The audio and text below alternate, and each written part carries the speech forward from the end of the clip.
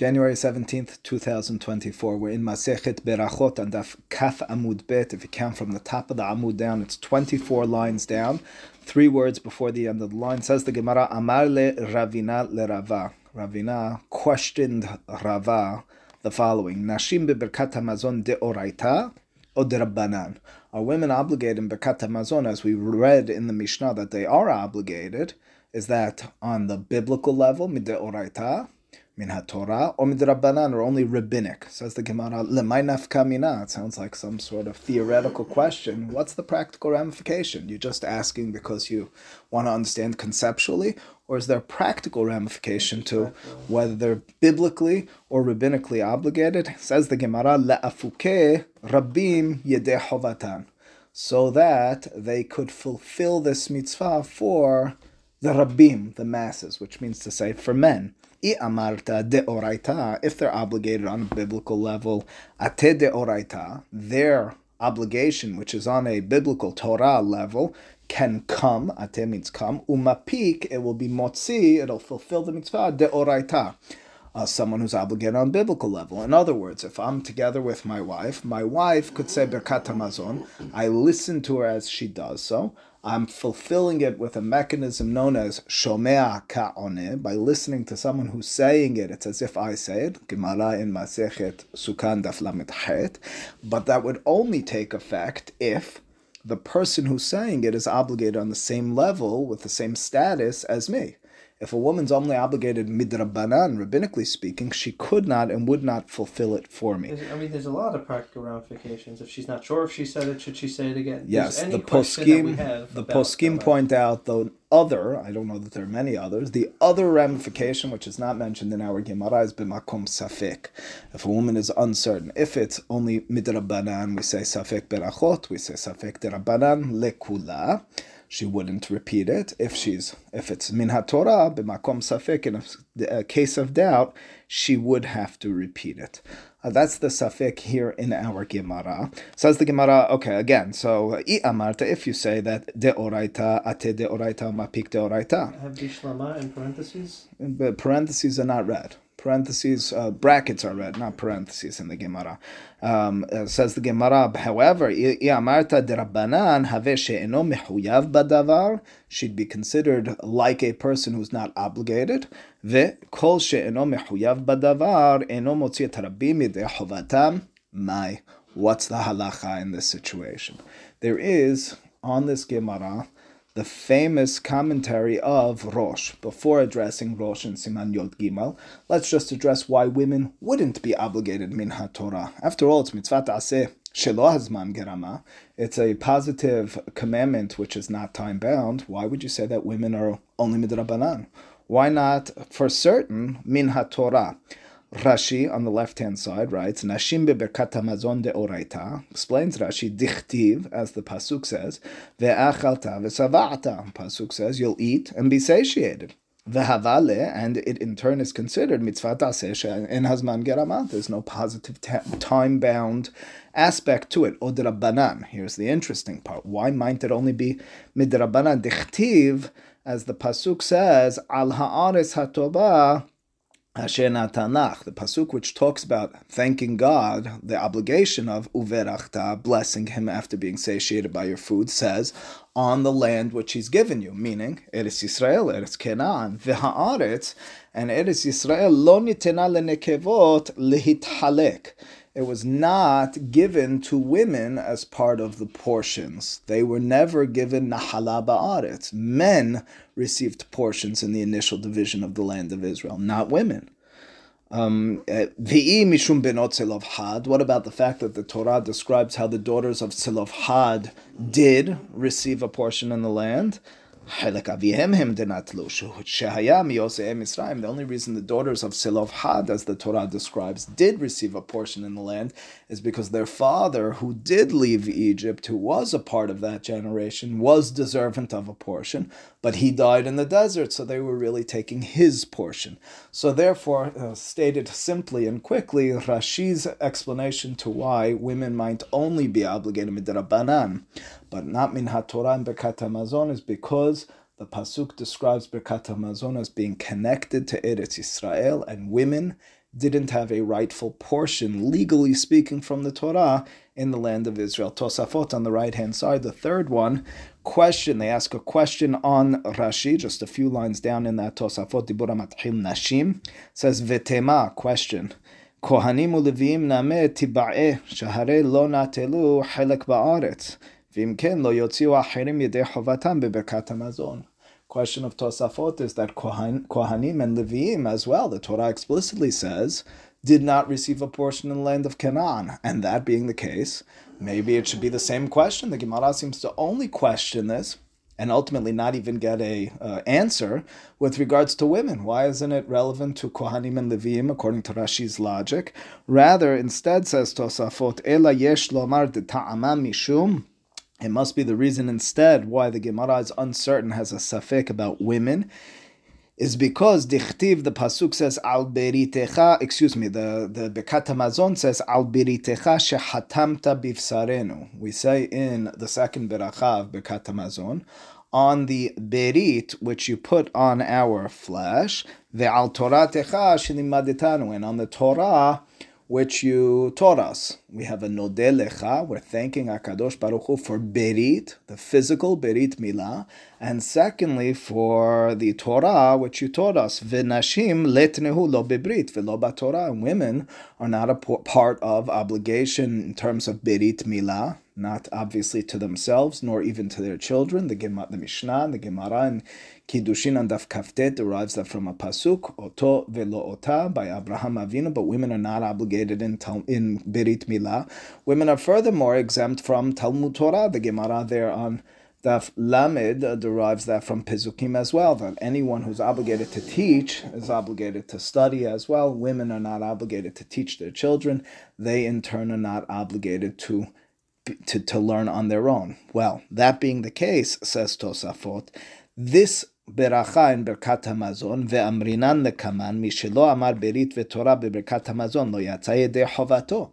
The Gemara says very clearly that if you don't say these words in Berkat Hamazon, if you don't say Val Beritecha shehatamta bivsaren Val Toratecha shelimadetanu, you don't fulfill Berkat Hamazon. It means those are integral to Berkat Hamazon, and therefore, if those are integral and these are not appropriate and relevant to women, that's why the Gemara is misupak v'hashtaka miba'ayale. That's what our Gemara is questioning, is querying. Kevan de lamatzu lememar berit ve'torah. Since they can't say that they're obligated in Berit and in Talmud Torah, lo havu ela midrabanan, therefore Bekat Hamazon for women might only be rabbinic in nature. Or dilma, or perhaps kevan de la shayach behu, since it's not even really relevant to them, have shapir de oraita. In other words, the fact that they say those words, it's not, they don't need to say those words per se, because it's not relevant to them. A man for whom it's relevant, you must say it in Berkat Hamazon. A woman for whom it's not relevant, it doesn't mean she's not a part of Berkat Hamazon min HaTorah. It means that those words would be not relevant to her. That's the safek of the Gemara. And therefore they'd only be obligated midrabanan. The Mishnah quite clearly told us women are obligated in Berkat Hamazon. The question is min HaTorah midrabanan. Suggestion is it might only be midrabanan. Okay, that's the safek of the Gemara. We'll go into in a moment the way the Gemara deals with this, but ultimately speaking does not have a resolution. There's no final line. There is something significant over here though, because the Gemara later on Daf Memchet has the following statement, La halacha. There is, of course, and we'll see this later on the Amud as well, there is an obligation from the Torah with regards to when you say Berkat Hamazon, and then there's rabbinically speaking when you say Berkat Hamazon. From the Torah, it's only when you have Kedeh Sevi'ah, Ve'achalta Ve'sava'ata, when you're fully satiated. Midrabbanan, Mahloket B'Yehuda and B'Meir, it's at the point of eating a kazait or a kabetza, a specific measurement of the bread, even though you're not per se satiated in that moment through that eating. Well, that being the case, what about the following situation? Two men, for argument's sake. One had kazait or kabetza, the other one was fully satiated. Can the one who had the kazait, the kabetza, only obligated midrabbanan, fulfill the mitzvah Berkat Hamazon for the one who's obligated min haTorah, fully satiated? The Gemara says yes. Questions Rosh in Siman Yod Gimal here on this Gemara. Well, if that's the case, what's the question by women? Pashut, even if women are hayav only midrabbanan, of course they could fulfill the mitzvah for a man. Answers Rosh in a very famous statement. He says maybe women, or he states clearly, women are not a part of what's called arvut. Arvut means that I am responsible for you. Kol Yisrael arevim ze bezeh. Now you might say that everyone's responsible one for another. It's just a musar, and indeed it is, but it has halachic ramifications as well. The Gemara in Rosh Hashanah Daf Kaftet says that if a person is, for example, in a situation where he's fulfilling a beracha for another person, even though I already fulfilled that mitzvah, for example, I heard kiddush already, I said kiddush, but now I'm in your home and I'm going to eat together with you. Afal pi sheyasa mosi, even though I fulfilled the mitzvah, I can now fulfill it, say it for another person, but I already fulfilled it. How am I doing it for another person? Rashi explains, because Kol Yisrael arevim ze bezeh. Every person has a responsibility for the other. It means that the way we link up one person to fulfilling the mitzvah for another person is with a mechanism, a halachic mechanism known as arvut, responsibility. Rosh claims women are not a part of arvut. That's why the Gemara is questioning this. If they're obligated min ha-Torah, so then you don't need to get into this fancy mechanism of arvut. They're saying it for themselves, and they're on the same level as you. You're just tapping into that. If they're in a lower level, for example, a man who already fulfilled the mitzvah, for example, a man who's only midrabanan, fulfilling it for a deoraita, you tap into a mechanism known as arvut. Women don't have arvut. That's Rosh's claim in this Gemara, for one reason or another. The question is, though, how that would play out lahalacha in other areas. For example, Dagul Merevava, that's the author of Noda Bihuda, Rabbi Yechezkel Landa, in his commentary to Shulchan Aruch, in Siman Kof Samech Het, questions the following. What if a woman is at home on Friday night, wasn't in Knis? The husband who was prayed. Now, prayer could fulfill the mitzvah of Kiddush from the Torah. Kiddush from the Torah, as we even mentioned in our last class, isn't per se with a glass of wine, a cup of wine. It's just mentioning the sanctity of the day. You could fulfill the mitzvah min ha-Torah of Kiddush through your prayer on Friday night. He therefore wondered, if a man is in shul on Friday night, they prayed Amidah, they did Kiddush for all intents and purposes, can they now, when they come home, fulfill the mitzvah for their wife? So you say, of course, she's Hayav min ha-Torah. But he's no longer Hayav min ha-Torah. He fulfilled the mitzvah min ha-Torah in synagogue. Now that he's home, he's only fulfilling it midrabanan with a glass of wine, with a cup of wine. Maybe if women don't have arvut, he can't fulfill it for them. Rabbi Akiva Eger in a Sheilot Teshubot in Siman Vav, in a noteworthy statement, says that's not so. He says, our Gemara is misupak, and Rosh's statement is only if the women aren't obligated from the Torah. In other words, it's not that women are entirely removed from arvut. A man could do it for the woman, provided that she's obligated. Over here in our Gemara, the question is, are they obligated in Birkat HaMazon? If they're not obligated in Birkat HaMazon, they're only midrabanan. That's where Rosh says, and they don't have arvut to now transfer that over to a man who's obligated on a deoraita level. When I'm dealing with Kiddush, where at its inception, they are obligated from the Torah, so the man could have an arvut, he can have that responsibility to fulfill it for the woman. That is the way he ends that matter. But when it comes to Kiddush anyway, we have a general assumption, it's the poskim discuss this, that men don't have intention to fulfill the mitzvah of Kiddush in Knis. Their mindset is, I'm saying praise, but my Kiddush fulfillment, even min ha-Torah, will be at home. But even if for some strange reason they had that in mind, or they already said Kiddush in the full sense, and now they're visiting another home and they're making it for a woman and only a woman. People have asked me this more than once. I made Kiddush at home, and then I went to my mother's house and she needed to hear Kiddush. Can I say that Kiddush for her? The answer is, in that situation, that he can, basing ourselves on a lot of this conversation. What's the difference between Shomer Kiona and Arvut? Or is Shomer Kiona the way you Arvut? Maybe the other way. I would say Arvut is the way Shomer Kaoneh comes into play, but I think you're saying the same thing as me. Shomer Kaoneh is, by listening to you, I fulfill it, but I fulfill it in what sense? Who gave you the ability to say it for me? Arvut. Now, if we're both obligated on the same level, it's a simple Shomer Kaoneh. I don't need an Arvut. Arvut means, even though you're not actually obligated on my level, I have to plug that in order for the Shomer Kaoneh to take place and be effective. Okay, says the Gemara now. That being the case, back to our issue, that was an important digression, which has major ramifications and certainly is a rich debate in the poskim. But the Gemara, if you recall, had a safek. The question was, are women obligated min haTorah with regard to Birkat Hamazon or not? I will say parenthetically, I already told you the Gemara doesn't have a conclusion. And therefore, you would imagine that women can't fulfill, and indeed they cannot fulfill Birkat Hamazon for a man.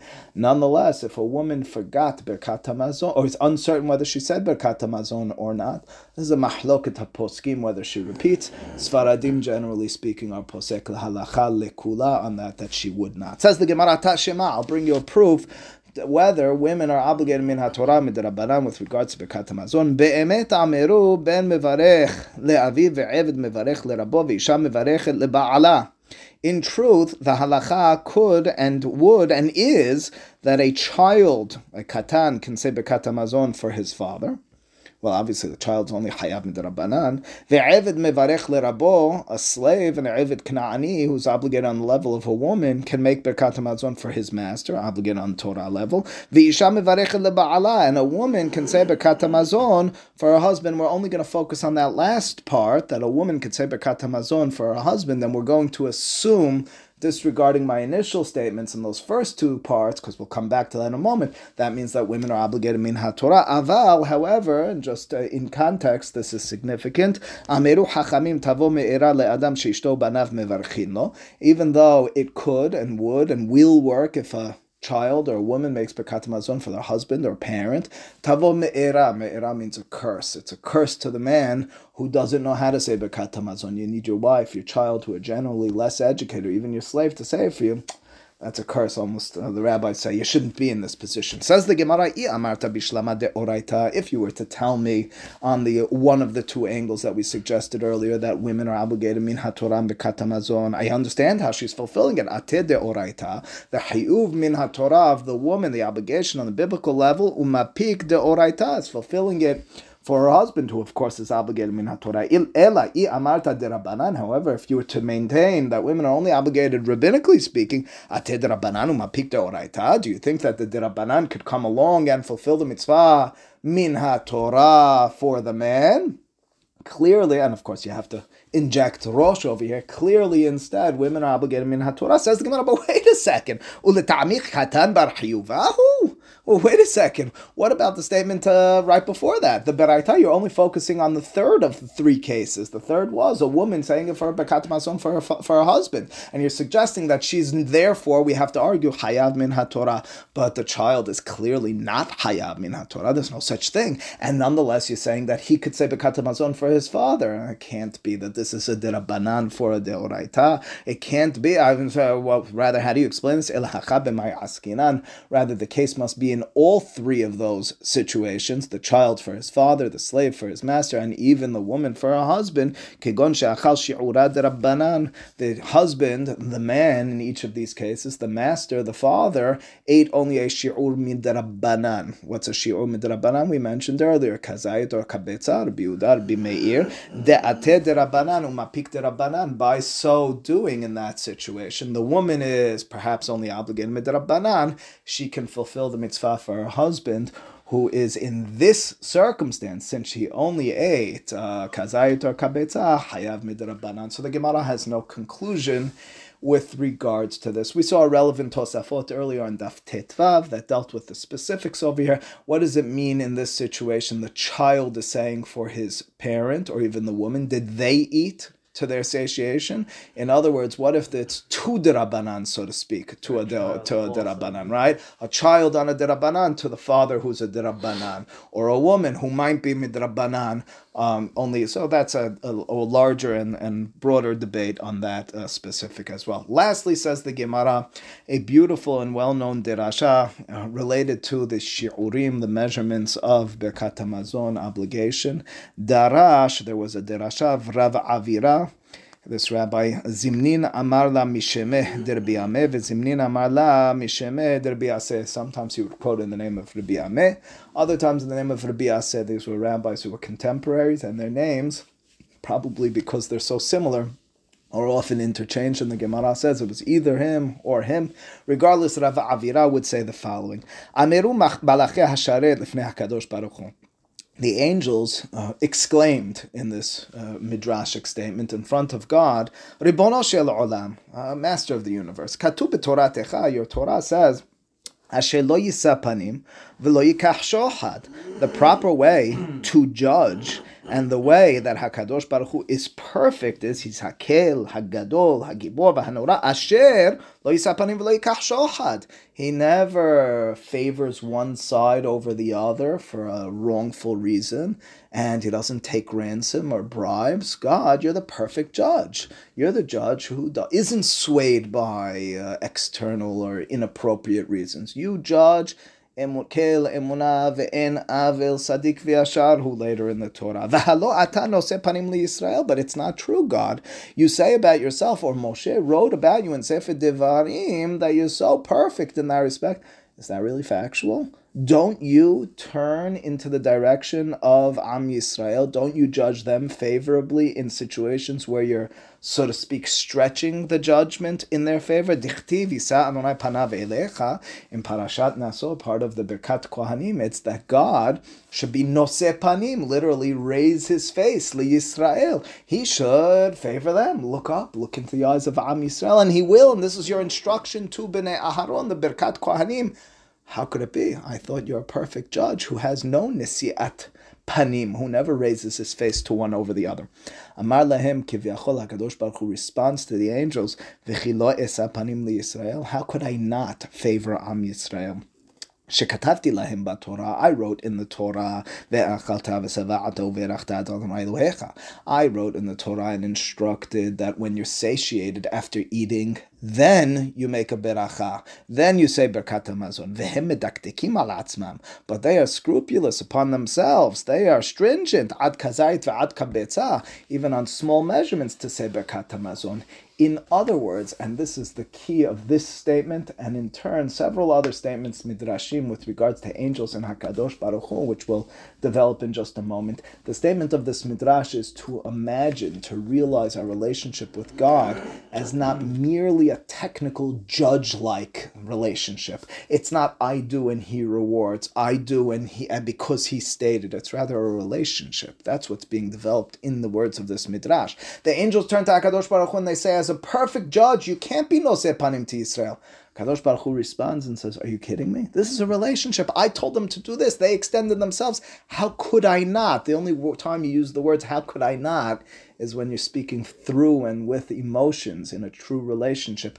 It's similar, of course, to the Midrash in Masechet Shabbat and Daf Samech Het, where the angels turn Kivyachol to HaKadosh Baruch Hu and say, Ma enosh ki tizkerenu, ben adam ki tifkedenu. Why are you giving the Torah to Bnei Adam, to human beings? Why not give it to angels? We're going to do it right. We won't mess it up. And in truth, they have. Again, the angels representing this midat hadin, rigidity and absolute judgment and involvement in law, they're right. Angels will fulfill the Torah better than human beings.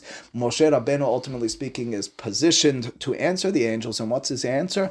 Do you have parents? Do you have inclinations? Do you have the ability to do wrong? If you don't, then the Torah is not for you. It's again a description of the Torah, not just being an instruction manual for behavior, but a development of character, of emotions, of psychological connectedness to HaKadosh Baruch Hu and to ourselves in terms of self-growth. There is as well a midrash elsewhere that says that as Am Yisrael were crossing Yam Suf, the angels turn to HaKadosh Baruch Hu and say, Halalu avdei avodah zarah v'halalu avdei avodah zarah. What's greater about the nation of Yisrael? They're no different than the Egyptians. They're idolaters. They're also worshipping foreign gods. You're going to redeem them. You're going to perform miracles for them and bring them as a nation. For what reason? The response of God over there is, how could I not? I have a covenant. I have a pact, a deal with Avraham, Yitzchak, and Yaakov.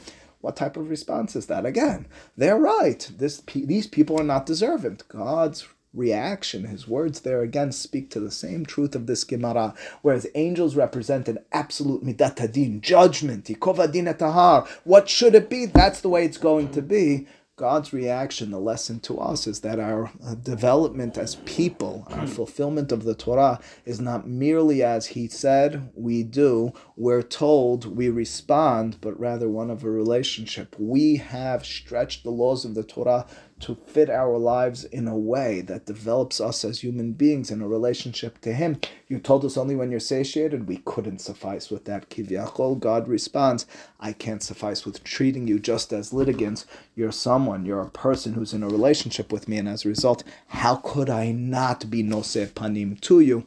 That's the conclusion of this Gemara, that Midrash, a lesson which I think is a very relevant to each of us with regards to how do you envision your relationship to Torah, to mitzvot, to HaKadosh Baruch Hu? Do you envision it just as a checklist? I'm commanded and therefore I fulfill? Or do you imagine it as something having a deeper relevancy? Do you understand it as something in which I'm speaking to a partner, so to speak? I'm speaking to someone, to a being with whom I've developed a relationship. He's Elokei Abraham, Elokei Yitzchak, Elokei Yaakov. There's a deep-seated and long-standing relationship here, which as a result of I am committed, as is he, to continuing this relationship. Baruch Adonai Le'olam. Amen. Amen.